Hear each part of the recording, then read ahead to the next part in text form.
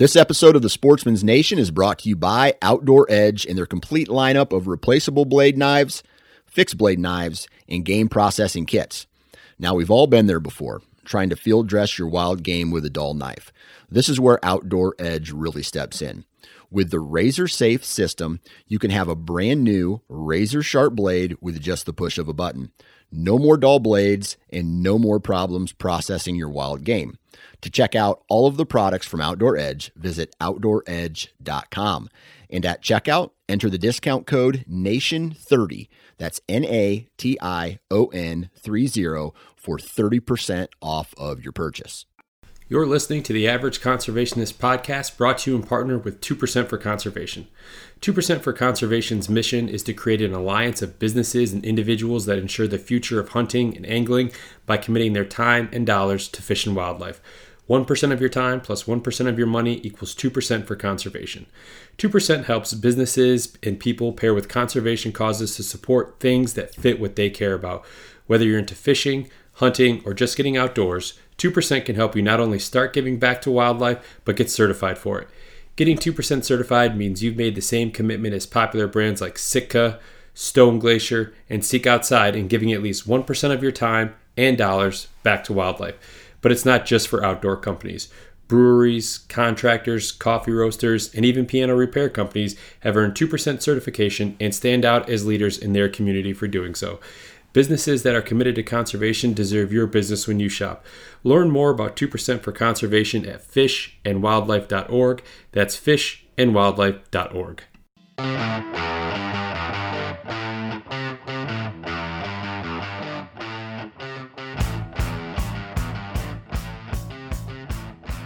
Happy Thursday, everybody. I hope everyone is having a great day and their week is going well. For those listening, we're going forward, we're going to be dropping our episodes on Wednesday. So just a heads up, if you're used to our Thursday drops, the episodes going forward, we're going to push them up to Wednesday. So just a heads up there. But welcome back to the Average Conservationist podcast, and I'm your host, Marcus Ewing. Today on the podcast, I am joined by Brandon Urmanski, and Brandon is the owner and founder of 2% Certified U Outdoors. And U Outdoors is an online shop that carries lots of different gear for essentially the whitetail hunter. Brandon and I, we really get to kind of talk about, the origin story that is U Outdoors, how what started off in Wisconsin, selling some blinds from the farm that he worked at, to really wanting to kind of go all in, not wanting to continue with the farming that he had been doing and that he had grown up doing. So moved to Iowa and really took on U Outdoors full time. And one of the coolest things that I really like about the different products and things that Brandon is carrying is he carries them only if he feels like that particular product is going to help you be successful in the outdoors. And really that's where Brandon gets a lot of his joy and his love, is seeing and helping other people be successful in their outdoor pursuits. From there, we also get to talk about, obviously the conservation side of things, but we get to kind of take a dive into conservation from a bit more of a farming and agricultural side of things, which is something that I haven't really had a chance to touch on. So to hear Brandon's thoughts on conservation, not only from just a hunter and an angler, but from a farmer as well, was certainly interesting. And it certainly is something that makes you think, and just gives you a bit of a different perspective and a different view on things. So that was certainly an enjoyable part of the conversation. So episode 86, Brandon Urmanski. Before that, I'm going to tell you about my friends over at Wild Rivers Coffee. And Wild Rivers Coffee, they are roasting in small batches so that they can ensure that their coffee arrives at its peak freshness. I can attest to this because I've ordered coffee from them before.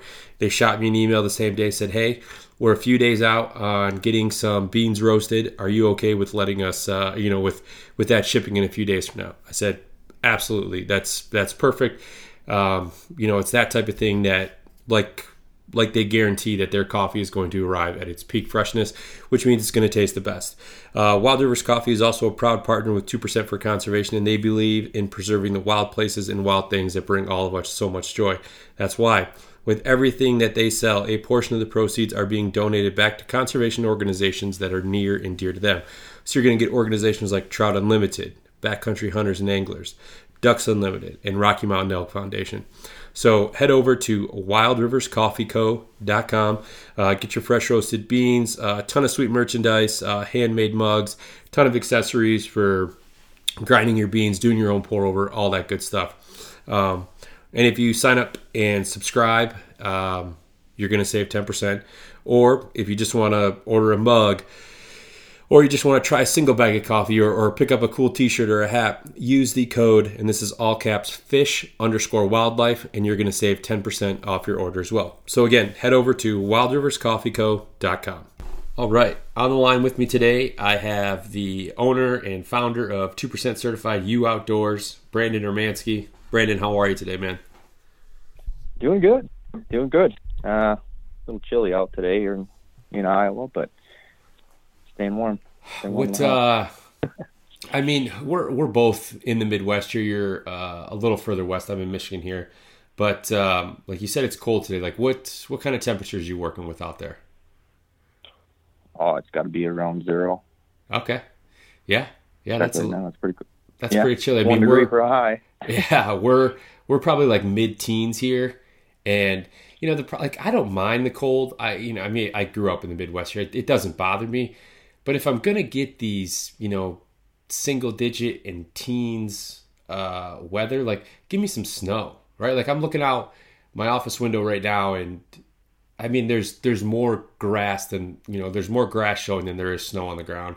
It's like we're, mid to late January in the Midwest where, we should have a ton of snow. And I don't have much. And the cold is just, I don't like cold without snow and something to do it. And it's not even like good snow, right? It's like frozen and piled up from where we got, 4 or 5 inches last time it snowed. And it's just all frozen in one spot. And it's just, you can't do anything with this. Right. I think we've got probably, about 6 inches on the ground here in northeast Iowa. But, I mean, I'm no stranger to cold either. I live in northeast Iowa now, but I grew up in northern Wisconsin. So we definitely had it even colder and more snow. And I get with you on that, too. If it's just cold and there's no snow, it just it just kind of sucks, to be honest. Yeah, I don't know, like, growing up here in Michigan, I mean, I live in southeast Michigan now, but I grew up in like northern lower Michigan, and I can never remember, winters without, hardly any snow. I mean, it's just, what are you going to do, right? Right. It's nice to a degree, but yeah, you like to see a little bit, make it feel like winter, not just not just cold out. Yeah. Well, hey, man, I know we put this together on pretty short order, so I appreciate you making some time. I know you probably got a lot going on there, but I'm really excited because obviously You Outdoors, you guys offer a lot of different products, and I'll have you get into that here in a minute. But anytime I get a chance to kind of talk gear with people, it always excites me. It's always fun. It's always interesting. So yeah. Take me into You Outdoors, man. Tell me about it. Yeah, so I guess it just, it started about 4 years ago now. I think 2018 is when I decided to start in business. And at the time, I was still living in northern Wisconsin, was actually dairy farming. That's what I did my entire life, and family farm up there. So I just started running out of our shop there on the farm, and I started selling hunting blinds, stuff like that. And just trying to think back, but I think I just did it because I've always loved hunting, right? I've always loved being outdoors and deer hunting in particular. So picked up some blinds, started selling them, sold quite a few out of the shop, started going to some shows, and just slowly started picking up other products. And then from that point, started a website, started moving things online versus in person. And then in 2020, basically January 2020, about 2 years now, we moved, myself and my wife and daughter at the time, we got 2 kids now, but moved to Iowa and left the farm. And it was a tough decision because it was a family farm and all that stuff, and I love farming, being outdoors, and what everything that entails too. But I just didn't have very much time to really hunt or fish. It was always, I was just working all the time, and just looking into it, agriculture, dairying, any kind of farming it's a tough deal to make money in. It's just a tough business to be in. And after evaluating it for years, I just said, you know what, I don't know if I'm going to take this over. I think I'm going to try something else. And I think I'm going to go full time in my own business. So U Outdoors kind of went from a side thing to full time in 2020 when I moved to Iowa. And the biggest reason I moved to Iowa really was for deer hunting. Well, sure. Yeah. I was going to say, you move, if you're, Wisconsin's already, has a very rich tradition, obviously in the outdoors and whitetail hunting specifically. But yeah, if you really want to dive into the deep end with whitetail hunting, I mean, Iowa's the place to be, right? It's, a lot of people consider it the mecca of whitetail hunting. Right. Frankly, I'd never been to Iowa before I moved here. So, I just said, everybody talked Iowa, and you see all the pictures and these big deer, and it's like, man, if I'm going to leave the farm and I got to do something different, right? I could stay in the area and do the same thing, but it's like the deer hunting just wasn't, good tradition and stuff, but the caliber of the deer just was nothing to knock your socks off. There's a lot of hunters in Wisconsin. That in Michigan too. It's just it's hard to get real big deer all over, and there's certain pockets where you do, but for the most part, it's just wasn't in the area I was in. So I said, if I'm going to quit doing that, I'm going to put my focus more so on hunting, more so on fishing and the outdoors and doing those things that I couldn't do or didn't have the time to do when I was farming. I thought of everybody else. I'm like, man, if I was you, I'd move to Iowa, because they always talk about deer hunting, but yet they're working their job. And I'm like, all right, if I'm leaving, that's where I'm going. And sight unseen, moved down there.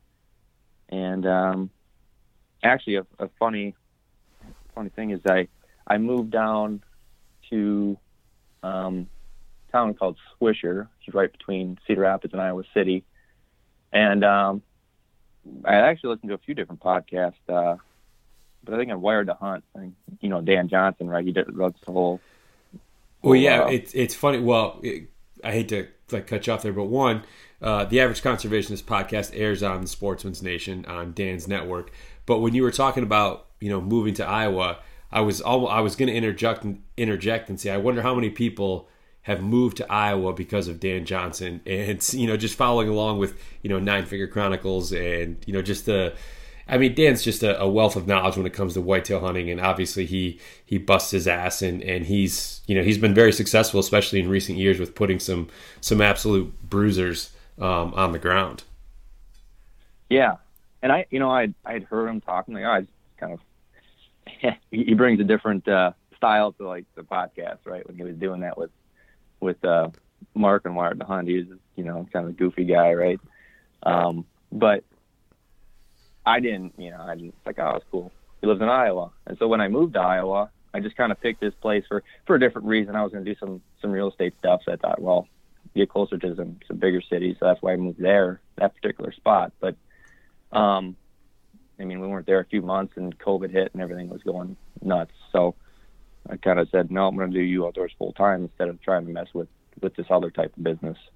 But, funny enough, I was like, well, Dan lives in Iowa. So I'm like, looked him up, and I don't remember where I found out where he lived, but I was like, we live in the same town.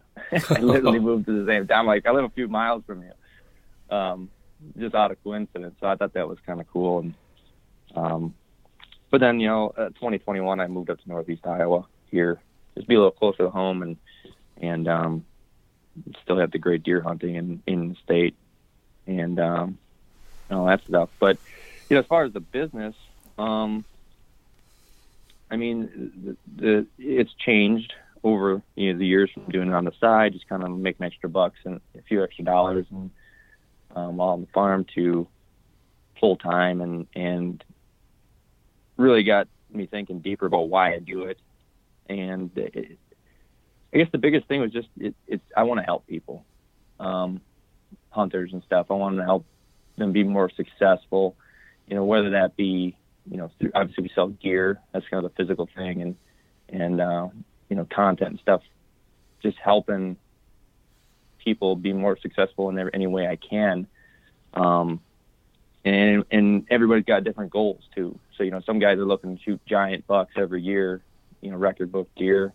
Other guys just want to go deer hunting, just take their kids out and have fun, right, and enjoy things. So everybody's got a different goal. And that's the big thing I've learned too with this business is unexpectedly, I didn't really go in there try to make money in business, but I didn't really expect to meet all the great people I've met, all the great, just customers who called me, asked questions, and pretty soon we get, about cameras and different gear, and we get talking about hunting, and there are different places around the country, and how they do it, and what they're seeing. It's really cool. It's been really rewarding for me, just to be able to talk to these people and really get to know them. Get to know a lot of people across the country, and it's just something I didn't expect starting the business. There's a lot of great people that I met. Yeah, that personal connection that I think separates small businesses from a lot of these like big box stores where you can buy some products too is you can call and actually talk with someone who is knowledgeable about the products that they're offering, is likely a hunter or an angler. There's some type of outdoor recreationist, so they're using these products. They have firsthand experience, which right, wrong, or indifferent. If you go to like a Bass Pro or a Cabela's or something like that, I mean, yeah, you may certainly have people in departments that really know the gear that they're selling, but you also may just have an 18-year-old kid who just needs a job, right? Because his parents made him get a job or something like that doesn't really give a rip about the products that they're selling. He can just say, oh yeah, they're over here. He doesn't have any information or any knowledge on the product. And what I found, and being a consumer like everyone else, is I'd much rather talk to someone, have them be able to answer my questions over the phone, and give me their experience with the product, because I'm much more apt to make a buying decision when I can talk to someone who has that firsthand experience, what they liked, what they disliked. Maybe they point me into the direction of, a different camera or a different blind or something like that because of, they know exactly what it is that I'm looking for, or, kind of just my entire setup when it comes to hunting, because, this, a good, salesperson or sales rep is going to, ask, these questions, how are you going to use it? What type of setup do you have to best be able to point you and make the correct recommendation for, what they think you're looking for? Oh yeah, absolutely. I was going to mention that too. It's like the questions, right? You got to ask great questions and figure out what are you actually trying to accomplish? What's your style of hunting? What are you trying to do? Because you might not even be on the right product. Yeah. You might have thought, you read something and you think, well, that sounds cool, and then you start digging into it and you're like, no, that's not really what I want. I want it to send me video to my phone, and well, this particular camera and system you're looking at doesn't do that. If you would have bought it, you would have spent thousands of dollars, got home, and then you've been kind of upset because it doesn't do what you thought it should do, and fit your situation too. So yeah, 100%. And I was, obviously I still consume things, right? I still go to the big box stores that or just other spots online too. If I can find it local, I'll buy it there, from someone like myself, whether that be online or in person. But, I'm still consuming other products. And it was always frustrating for me before is you maybe do some research online, before a lot of these Facebook groups and different things where you can do a lot of, even YouTube videos. Before then, you kind of saw some things and did some research, but it wasn't maybe quite as in-depth as you can get today. Right. And then you go to the store and you say, well, I'm going to go to the store. Instead of just buying it online, sight unseen, I'm going to go there and look at a couple of them and ask some questions. And, yeah, it was always frustrating. You get there and you walk around the store for a while trying to find somebody to answer your question. And then once you do find somebody, you ask them a question, they don't really know. They just pick up the box and start reading you the specs. It's like yeah, they give you kind of the deer in the headlights look. Yeah, it's like I was like, man, I knew more than this guy does. It's like, so it was just frustrating, right? It wasn't, like you said, it could be an 18-year-old kid, it could be somebody that just, started working last week. So do you expect them to know and have used all the products? No. And some people don't care. So you get a lot of everything, right? When you're around the big stores, but it was just frustrating. Like, came for clarity, and you realize you knew more than the guy, the person that you asked questions from. So that's just the big thing when I do other business is help people pick the right stuff. It fits what they're trying to do, because it's like I said, just so different. People hunt differently. People live in different areas. You talk to a guy in Iowa, he might run strobe flash, white flash cameras and take pictures of 180-inch deer, 200-inch deer. They don't care. They don't avoid the camera. Don't do anything. I talked to another guy from Michigan. He's like, anything but no glow, and they're gonna run out of my woods. They're just gonna blow them out the other side because the pressure is so much different. And so just don't. That buck could be a 120-inch deer, but he's not going to put up with it because there's so much different pressure. Yeah. And so I've learned that too. It's like, man, talking to different people, like certain areas, certain deer, even down to individual deer, it's different. So it's just important to ask those questions when talking to people, and that's kind of what we try to do. Give people as much information as we can on all the products, and then if they have more questions, reach out to us. We'd be more than happy to help. And probably get talking BSing about deer hunting. Yeah. So with products, what all are you guys offering there at You Outdoors? So a big part of our business is trail cams. And that's kind of why I was mentioning it here quite a bit. We sell a lot of cutty back stuff.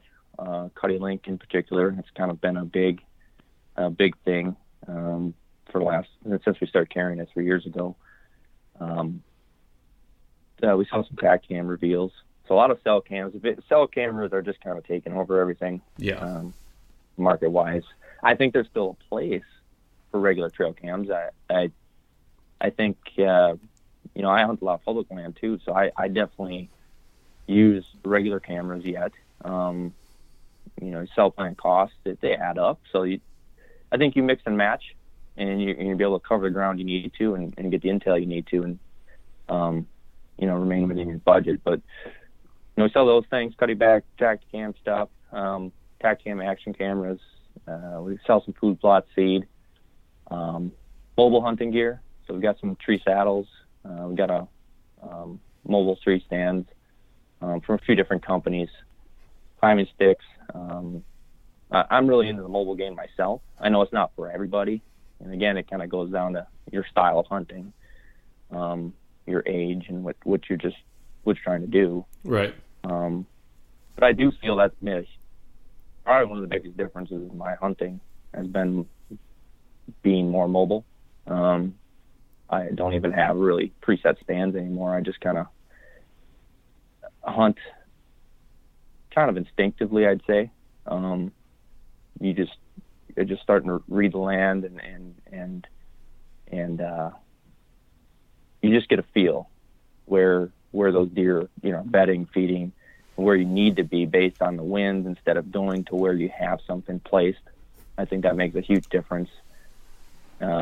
Moving 20 feet, moving, a few trees over can makes a difference too. So, oh yeah, I think it's just been huge. You go to the same area, but man, you just change it a little bit, rather than just grabbing the same stand you have. And,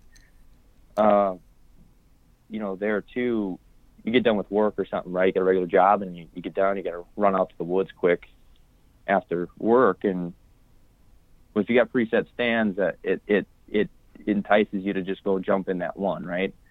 And rather than being in the spot, you're in a spot. Yeah, big difference. And it makes a big difference. I've done that myself when I was farming. Like, run out after George, jump in that stand that we have hung, and I should have been over there, and I wanted to be, but I didn't have anything set. Yeah. And that was the frustration. I missed so many opportunities because of that. Yeah. Another product we carry is camo too. So I'm a big ASAT guy. I really like the pattern. I know a lot of companies, a lot of 2% conservation businesses that used to use that pattern in the past too. So it's I just love it. I know, I just believe in it. So that's all I'll say about that. If it's worked for you, then there's no reason to change it up. So how are you deciding which products it is that you want to carry? I mean, because from like mobile hunting, from the tree stand side of things to some camo to trail cameras. I mean, you kind of have everything, short of a firearm or a bow, to really get a person going into the outdoors. So how do you kind of decide what you're going to carry, or what you're looking to possibly bring in the future as well? Biggest thing is it makes a difference. Typically from either my personal experience or just I don't want to say the concept, but like if we take trail cameras for instance, we could take Cuddy Link, we could take Tact Cam, we could take any cellular camera. It makes a huge impact because you're not going in there and having to check cards. I think everybody wants to check cards. Like, it's fun checking trail cams. It really is. I used to trap too, so I used to trap, and it was always fun. Anticipation of checking those traps every day. Every day after get after school, and I'd go out and check my traps. So I got anything in them. And so trail cams are the same thing, right? They're camera traps, but it's very hard. It's very hard for people, and I've been in this boat to not go do that. Maybe give it a few days, it's just go see what happens. And it makes such a big negative impact on your hunting that once you quit doing it, you could quit running cameras, but then you don't know what's going on, but it will improve your hunting. Yeah. I almost guarantee it. In fact, I did it one year. I gave up. I didn't put cameras out. Hunting, it was great. It was probably one of the best years of hunting I had in years in that particular woods. And so then when you learn about something like, link system, Cuddy Link system, then you got cell cams, those things make a big impact. So it's really about impact. What can it do? And that's how it's going to, allow me to, like, if I recommend this to somebody, if I carry this in their shop and they start using this over the way they were doing it, it's probably going to make a positive impact, which should lead to more success. And whatever that means to you, right? As far as success in your own definition. But that's really what I look at. So it's, like the camo stuff too, I just said I believed in it. I almost gave up on camo too, for a while, because I wore the normal stuff, the mossy oak, the real tree, just the stuff you get, the normal patterns that were available in most stores. And I was getting picked out, and I was just like in the market for new camo. I think, you're growing up at that time. You're growing out of clothes, so we had to buy some new clothes.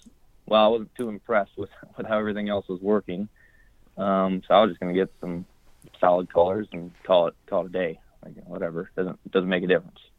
Started doing much research on it.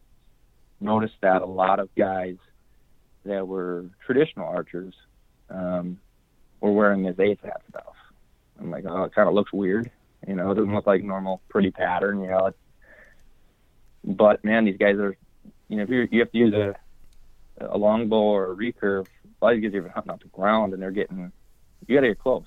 Yeah, oh, yeah. And I'm like, man, if these guys are using it and they're swearing by it, yeah, I'll give it a shot before I throw in the towel. So I picked up like a leafy suit that we sell them yet too. They're pretty popular, but they just go over your other clothes, and I'm like, oh, try this. It's not going to cost me too much. We'll give it a shot. And I wore that for four years, I think, before I started selling it. And it was just, for me, it was night and day difference. Like, I literally get away with murder. I think it's this combination. So, and then the same thing's kind of with mobile stuff. The impact. When I think it can make an impact in people's hunting, it really is kind of the metric for me wanting to sell it. Of course, it's got to be something that's profitable, something I can get, all that stuff from a business perspective. But I don't want to sell junk. I don't want to sell a thing that that's just another thing to sell. Yeah. Yeah. It's just another thing. It's like, I'm a pretty straight shooter as far as like my, even though I sell gear, maybe I shouldn't even say this, right? But my gear list gets shorter and shorter. The things I carry get they get smaller and smaller. I don't take as much, and I've been doing better. I've been having more success. The more I've fine-tuned what I take out there, and just get more of the things that are impactful for me. So that's what I try to to get my customers to. That's what I want to bring in the store. And the same goes with information too. We don't really sell any info or products or anything yet, but the internet's full of stuff. There's some great stuff, but there's also some not so great stuff, I feel, that's misleading, and people get confused. Even though it might be popular, it just seems, it's just, from my own experience, it doesn't seem right. So that's another area. We just trying to get good products out there and good information out there that people can take. That's solid, nothing crazy, pretty simple stuff, but it's going to make a difference. For you when you're out in the woods. Yeah, well, that's one of the things I liked about, what you say. What's one of the things I like that you said, early on about, what you really wanted to do with You Outdoors was just to help people, right? And help them become successful. And, that is different for every person, like you said.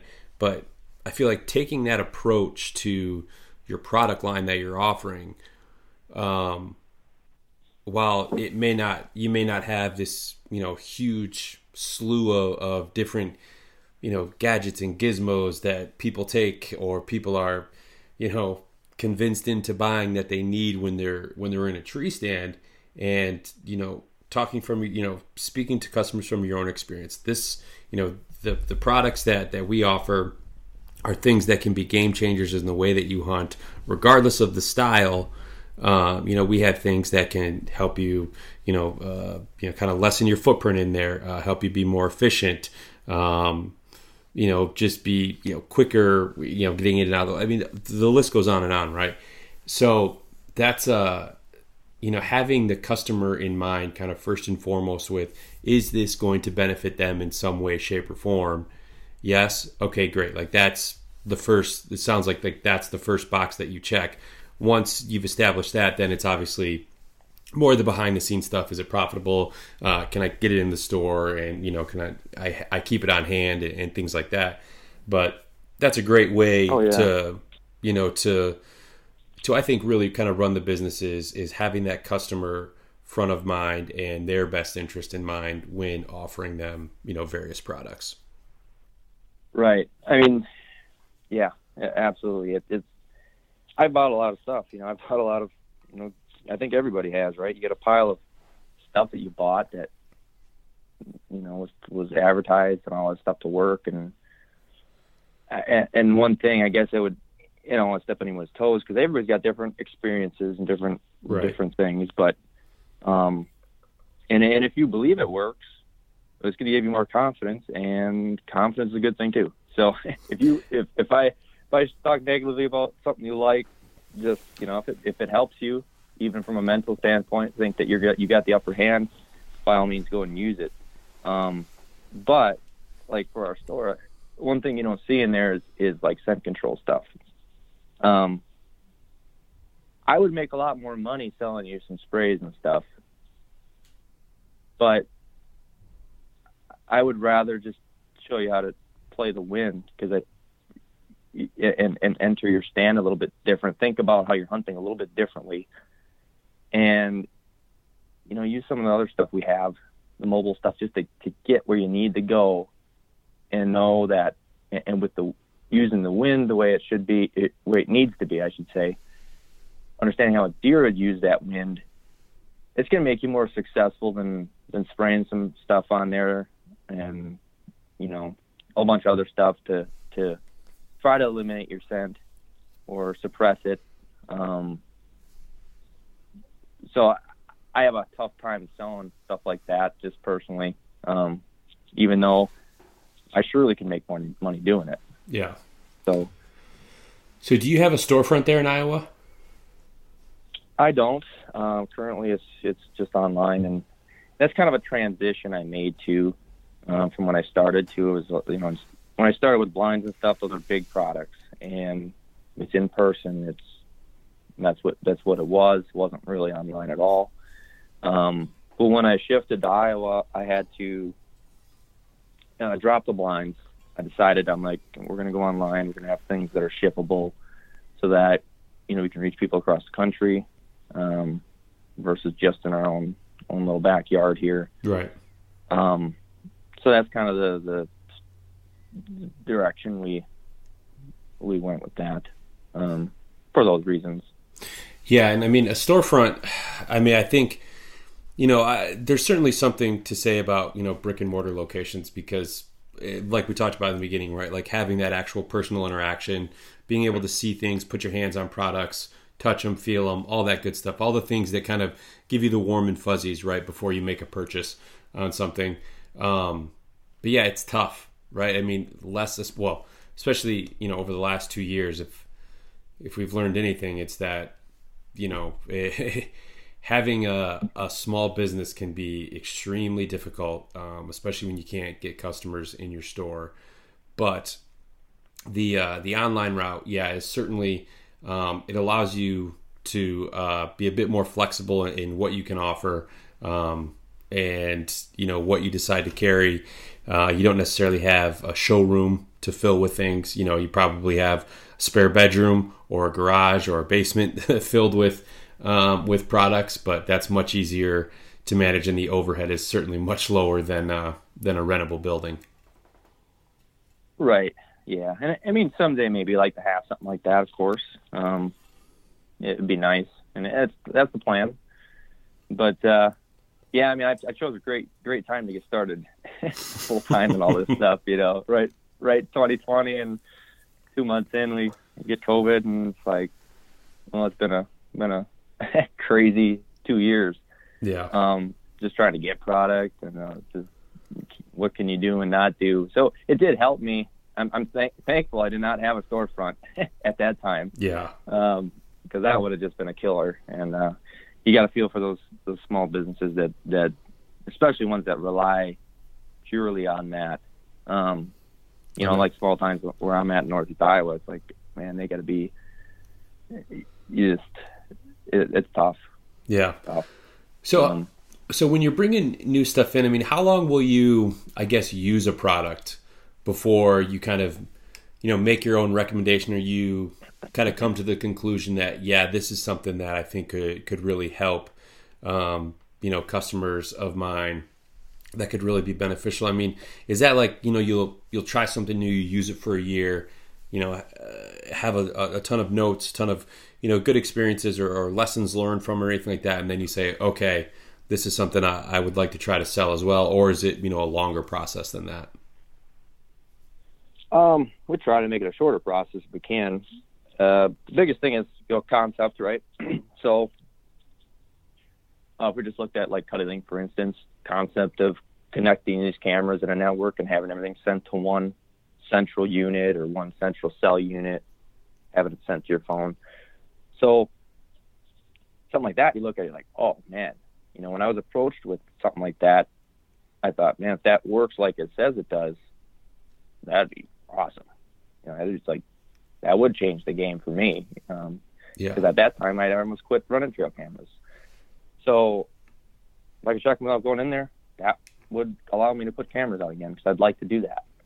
So then concept is great. Well, let's buy some, and typically I'll buy them. I'll buy them retail. Let's go buy it and test it. Put together, does this thing work? Does it work like it says it does? And I'll put them out. Like cameras, I'll put out in the woods, for a few months and start getting some pictures. How's everything working? Is there problems? Do I have to, does it work as advertised? Put it that way. Yeah.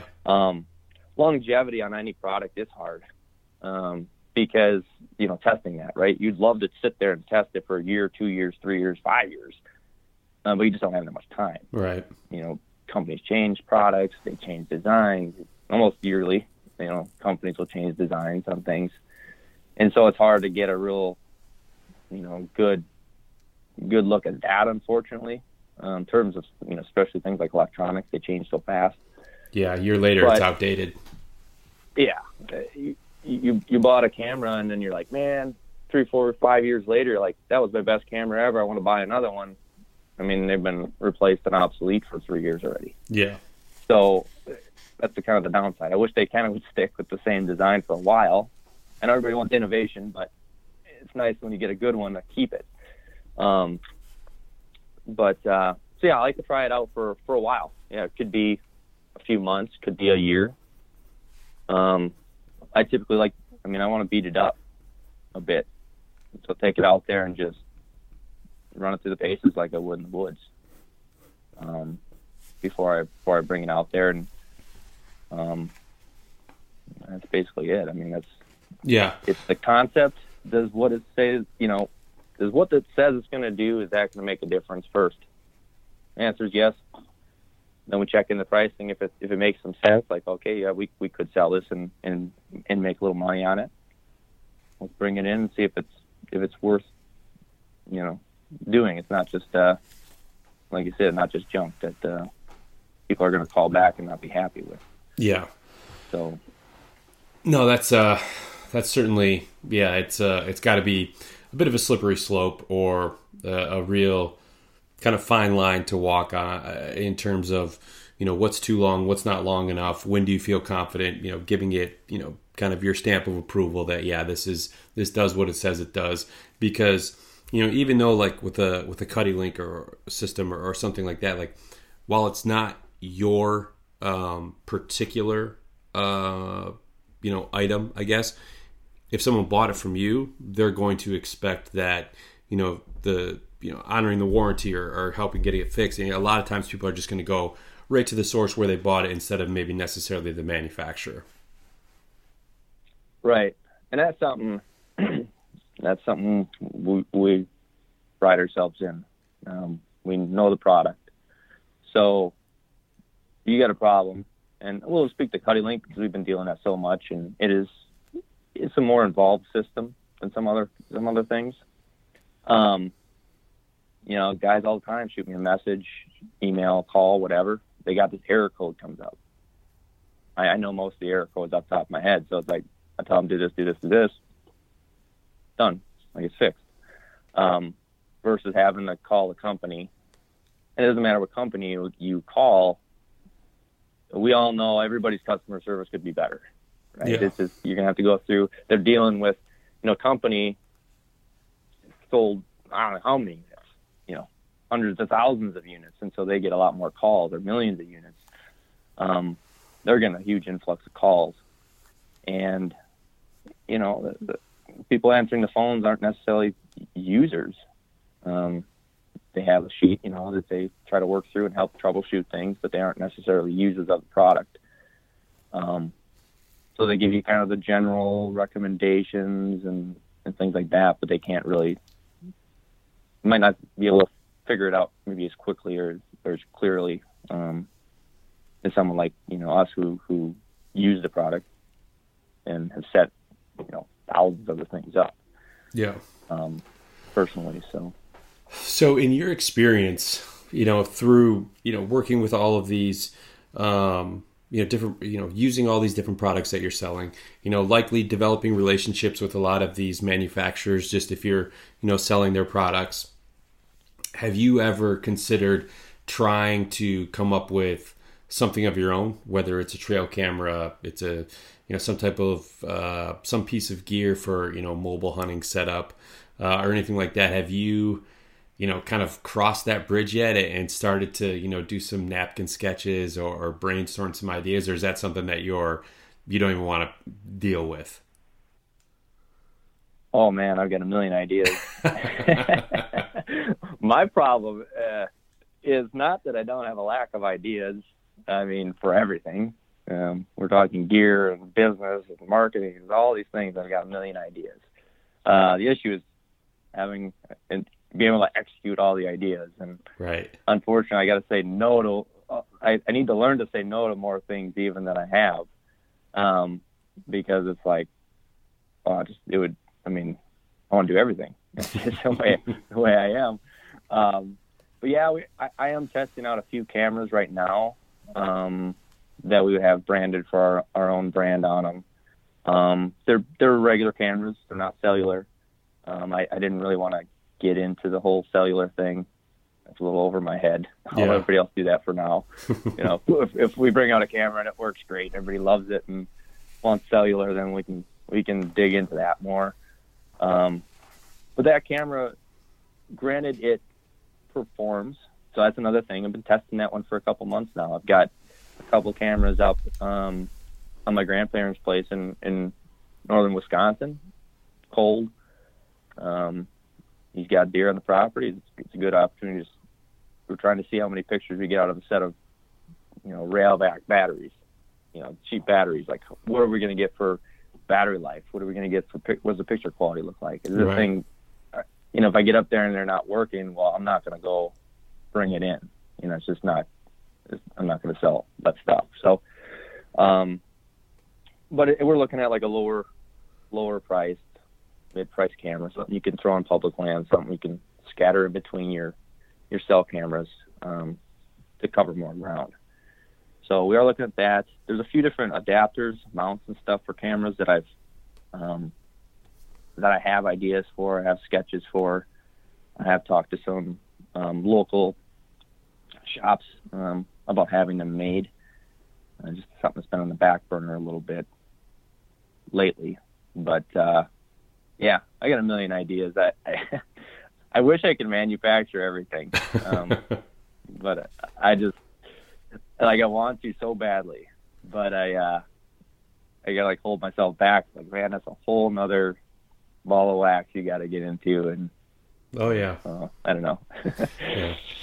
So I want to pivot a little bit here and get into the conservation side of things. So. When was it, I guess, that you first learned about 2% for conservation? I think it was through Dan. And I don't remember if it was through his podcast or, I don't know if he had mentioned it any time when he was in Wire to Hunt or if that was when he started on Nine Fingers. But pretty sure it was through him. He's mentioned this stuff. I'm like, well, what is this? Because I've always been interested in conservation. I grew up hunting, right? I grew up fishing, trapping. I love being outdoors. I was farming. All those things could, obviously as a hunter, you benefit from the conservation and stuff, but, and a fisherman and stuff like that. But I always thought we could do more as farmers too.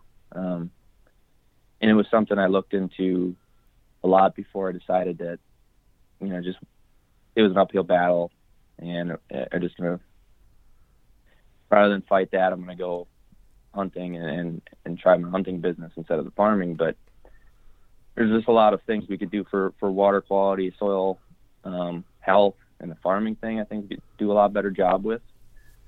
It is a tough deal to get through, though, just because, obviously from a farming background, there's not a lot of money in it. Right. And how do you convince, how do you make it worthwhile for farmers to leave, brushy French rows in, rather than taking them out and gaining an extra 20 rows of corn, that produce 200 bushel corn instead of, those rows being either not planted or being shaded out.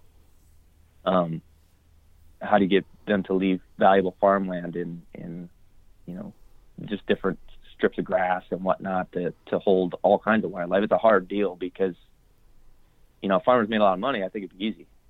They'd be like, yeah, why not? But when it's tight and land prices are high, it's hard. So I don't know where I'm going with that. I guess I've always been interested in conservation, just from a farming perspective, and then of course from hunting, habitat and stuff. I'm driving around looking at one woods, I'm like, man, they should log that out. Be better habitat for more animals. They should. I like that. They probably planted a bunch of trees and brush, and they got grass mixed in. It's like, man, that's some great habitat, man. I'd like that. And so I just, through the business, I've always wanted to give back. That's part of the business too. Is like I want to do something more than just make money, right? I want to give it back. I want to do something impactful that does make a difference. And so once I learned about it, I'm like, I'll check it out. Look like a good group of businesses. The mission looked great. I'm like, yeah, let's do it. Let's sign up. Let's get certified and let's start giving back. Yeah, no, that's that's interesting because I've not talked with anyone that has they've talked about. It seems like everyone kind of talks about conservation from the hunting and angling side of things, right? Because that's what a vast majority of people, that's how they're kind of practicing conservation, or that is kind of their direct involvement with conservation is through hunting or fishing. But to look at it from the farming side of things or the agricultural side of things is not, I guess, a perspective that I've really looked at or really even talked about. I guess like the conservation mindset that you have and that you were just kind of talking about, did that come from growing up on the farm, or was that something that was kind of instilled in you like through parents and grandparents, or is it just kind of like a mixture of everything and it's just been a way of life since you were little? I think it's just a mixture of everything.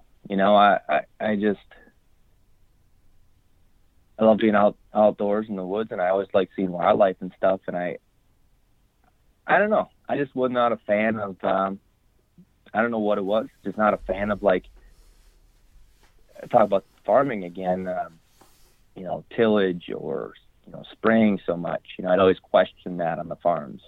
Like, why do we do that? I'm kind of that guy, right? I question everything. So I question, I'm like, why do we do it this way? Why do we do it that way? Well, is it really more profitable the way we're doing it? In the grand scheme of things, it might be more profitable this year, but in the long term, in 10 years, is it more profitable? So I don't know. I just like to see it, right? I like to see a mix. I don't like to see flat, just fields. Yeah. I don't like to see just blocks of timber. I like a mix, and that's kind of what I grew up with. Is a pretty good mix up there, but I like that diversity. I like to see that. I like the streams. I like it to be clean. I don't want scummy water. I've seen it. It's kind of a unique perspective, I guess. I see it from both sides, and it is difficult.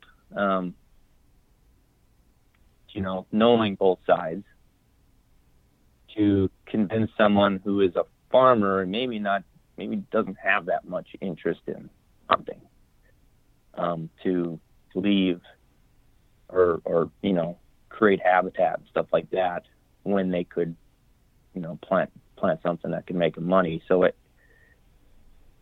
It's just been a mix. It's just been a mix. I've always liked the natural stuff. I've always loved just getting out in nature. We up until COVID here, we did typically we do a week-long Canada fishing trip. Nice. And I always loved that. I just like disconnecting from everything, getting out there. The water's clean. I'm not a big fan of all the houses along every lake in Wisconsin and stuff. It's just like dotted with, things. I'm like, I just didn't have the. I just like the natural stuff. I like to see that. So. Yeah, and I would imagine that's probably where the passion came from. It's just if I know my wife wouldn't do it, but I could go live in the woods. Like I could just go, I could go live out somewhere and disconnect. But. Yeah, and I'd imagine as you get older and you become more heavily involved in hunting, in angling, you start to see things a bit differently too in terms of kind of the habitat and the mixes and or lack thereof, I guess, and you start to see these pieces of land and how it could how some a few small changes could benefit so many different species that are either already living there or are living in close proximity, right? And I think that's like a natural evolution of a conservationist is starting to see things differently from a different lens as you get older, as you get more mature, as you start to really understand the impact that one little thing can have on not just deer or turkey or upland birds, but all of them combined. And I think it's when you start to shift that focus and you start to again look at those things differently, that's when you really can start to move the needle in your area or in your local conservation organization, and that's when you can really start to have a big impact on conservation. Oh yeah, I mean, I don't want to go forever, but like the farming aspect, there's just so much you could do to improve things. Any kind of tillage, monoculture crops. You get corn, beans, the things you see, right? Just straight crops.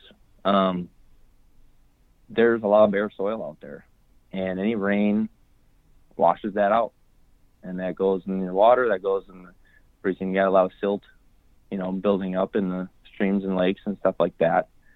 And just by putting in cover crops, if you were to change up your rotations a bit, maybe even that's something with farming too right now. And I hope I'm not sounding negative about farming because I love farming. I intend to actually buy another farmer and probably start doing it just because I'm so interested in playing around with it. But most farms today have you're either a cattle farmer or you're a grain farmer. You don't really mix the two. And reality is they should always be mixed. Those rotations should be multi-species and then or multi I guess you could call it species, multi different crops and then graded and rotated with these cash grain crops rather than just going corn bean. You're losing topsoil is going in the water. In order for those crops to even do well in that kind of rotation, you got to use more chemical, and you got to use more fertilizer, and then that gets washed in the water. So it gets, and then again, when you take a cornfield off, man, those combines are good today. You're not leaving a lot of grain out there. You're not leaving a lot of beans. You're not leaving a lot of corn left on the ground after they take that off. There's nothing out there for wildlife to really eat anymore. Yeah. Versus you had at least some of it. Again, you got to make money. Farming's a business like anything else.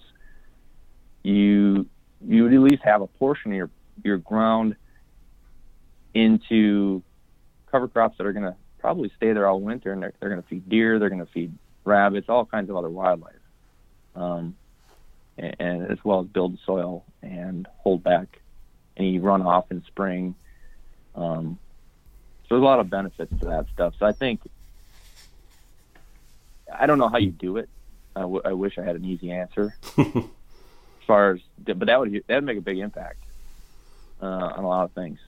Yeah, all that farm ground getting to that, and I'd love to see fence rows again too. I see a lot of them coming out, which I don't really care for. I'd like to see more of those, because that helps too with erosion and stuff like that. Yeah, wind, water, and you see a big difference too. If you see a fence row, you'll see that the soil height of that is quite a bit higher than what everything else is around it. And they didn't build the fence row on a hill. Yeah, you know what I mean? Right. Oh yeah. The fence rows weren't humps when they put the fence in. It was it was all the same level. So you can see the difference pretty clearly. Yeah. So what are some of the organizations that You Outdoors is giving back to, or that you're working with? So 2%, we kind of started last spring. We're not even a year into it yet. So we haven't, gotten to the end of our, kind of our, where we want to actually give the money yet. Yeah. Wait until this year. We didn't need to do it this fall, but now in 22, definitely going to do it here.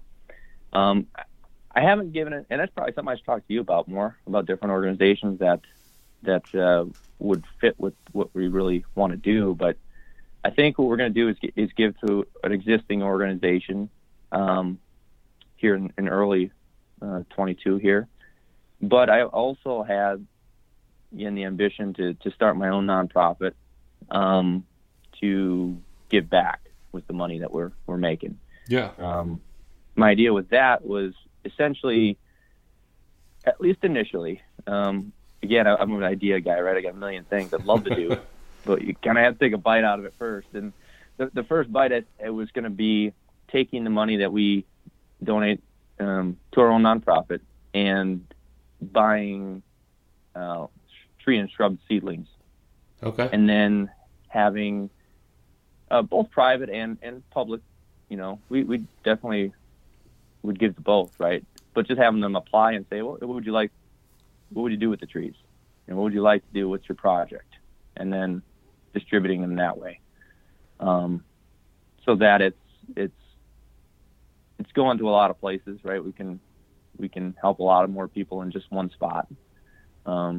Being that we do business across the country. So I don't want to stick it in Northeast Iowa here, and help the public land here, but then it takes you 3 to 6 years to get a deer tag here to even come hunt any of the ground that we're spending all the money that we're giving away. And right. So we want to be able to reach a lot more people. And again, even if you're only getting a small bundle of trees, it's spread out and more people are able to do more projects. So that was kind of the idea on that. And we're going to get moving on that this year.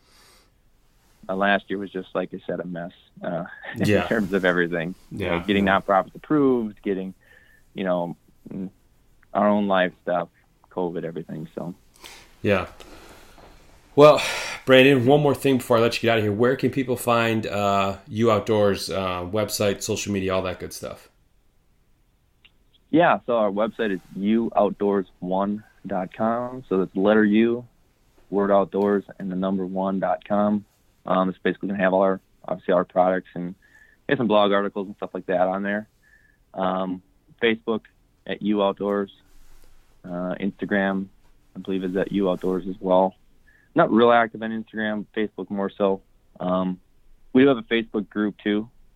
The U Crew is what it's called. Nice. And essentially, I mean, I don't know, we've got probably 700 people in there now, but we've bounced ideas back. We're just it's just hunters in there throwing things out. Hey, what do you think of this?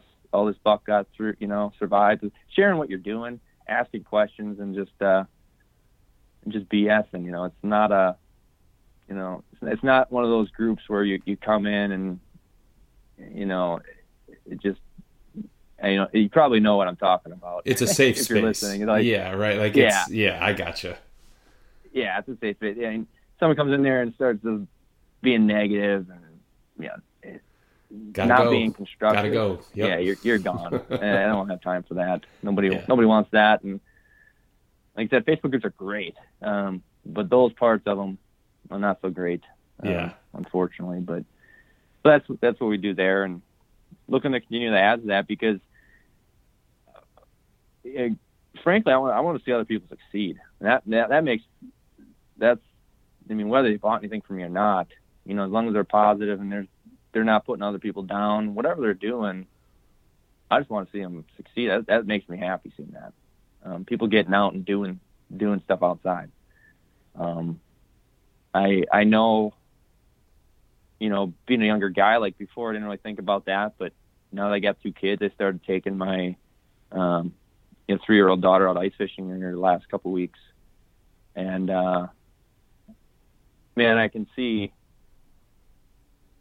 kind of how, like, my dad and grandpa and stuff who brought me up hunting and fishing, I probably didn't notice it when I was a kid, but I've seen them look at, like, other kids and stuff a different way, and now I kind of understand what, that look is, right? Yeah.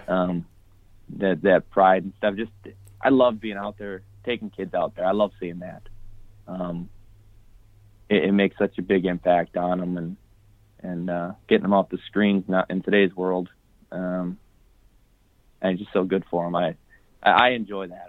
Taking her out there fishing is just, I don't know. I probably enjoy that more than going out there myself at this point. Yeah. Just completely different. Yeah. No, that's very well put, man.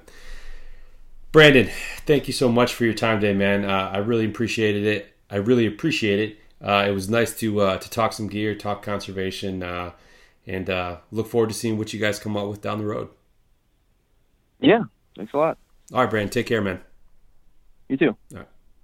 All right. Well, thank you again to Brandon for taking some time to sit down with me on the podcast today. I would also like to thank the partners of the podcast, Stone Glacier and Wild Rivers Coffee, as well as 2% for Conservation.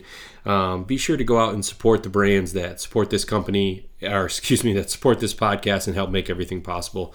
And if you're interested in learning more about 2% for Conservation, you can visit their website, fishandwildlife.org. And over there, you can see all the certified brands that have committed to conservation that you should support when you shop. I also encourage you guys to give 2% a follow on social media, where it's going to be only positive conservation-driven content in your feed. So again, if you'd like to learn more about 2% for Conservation, you can look for them online on social media or at fishandwildlife.org. Thanks for joining me this week, everyone. Hope you enjoyed the episode. Remember to check out theaverageconservationist.com, where you can stay up to date on all the latest episodes of the podcast and also pick up some sweet merchandise to help support conservation as well. So until next week, stay safe out there, and remember that conservation starts with you.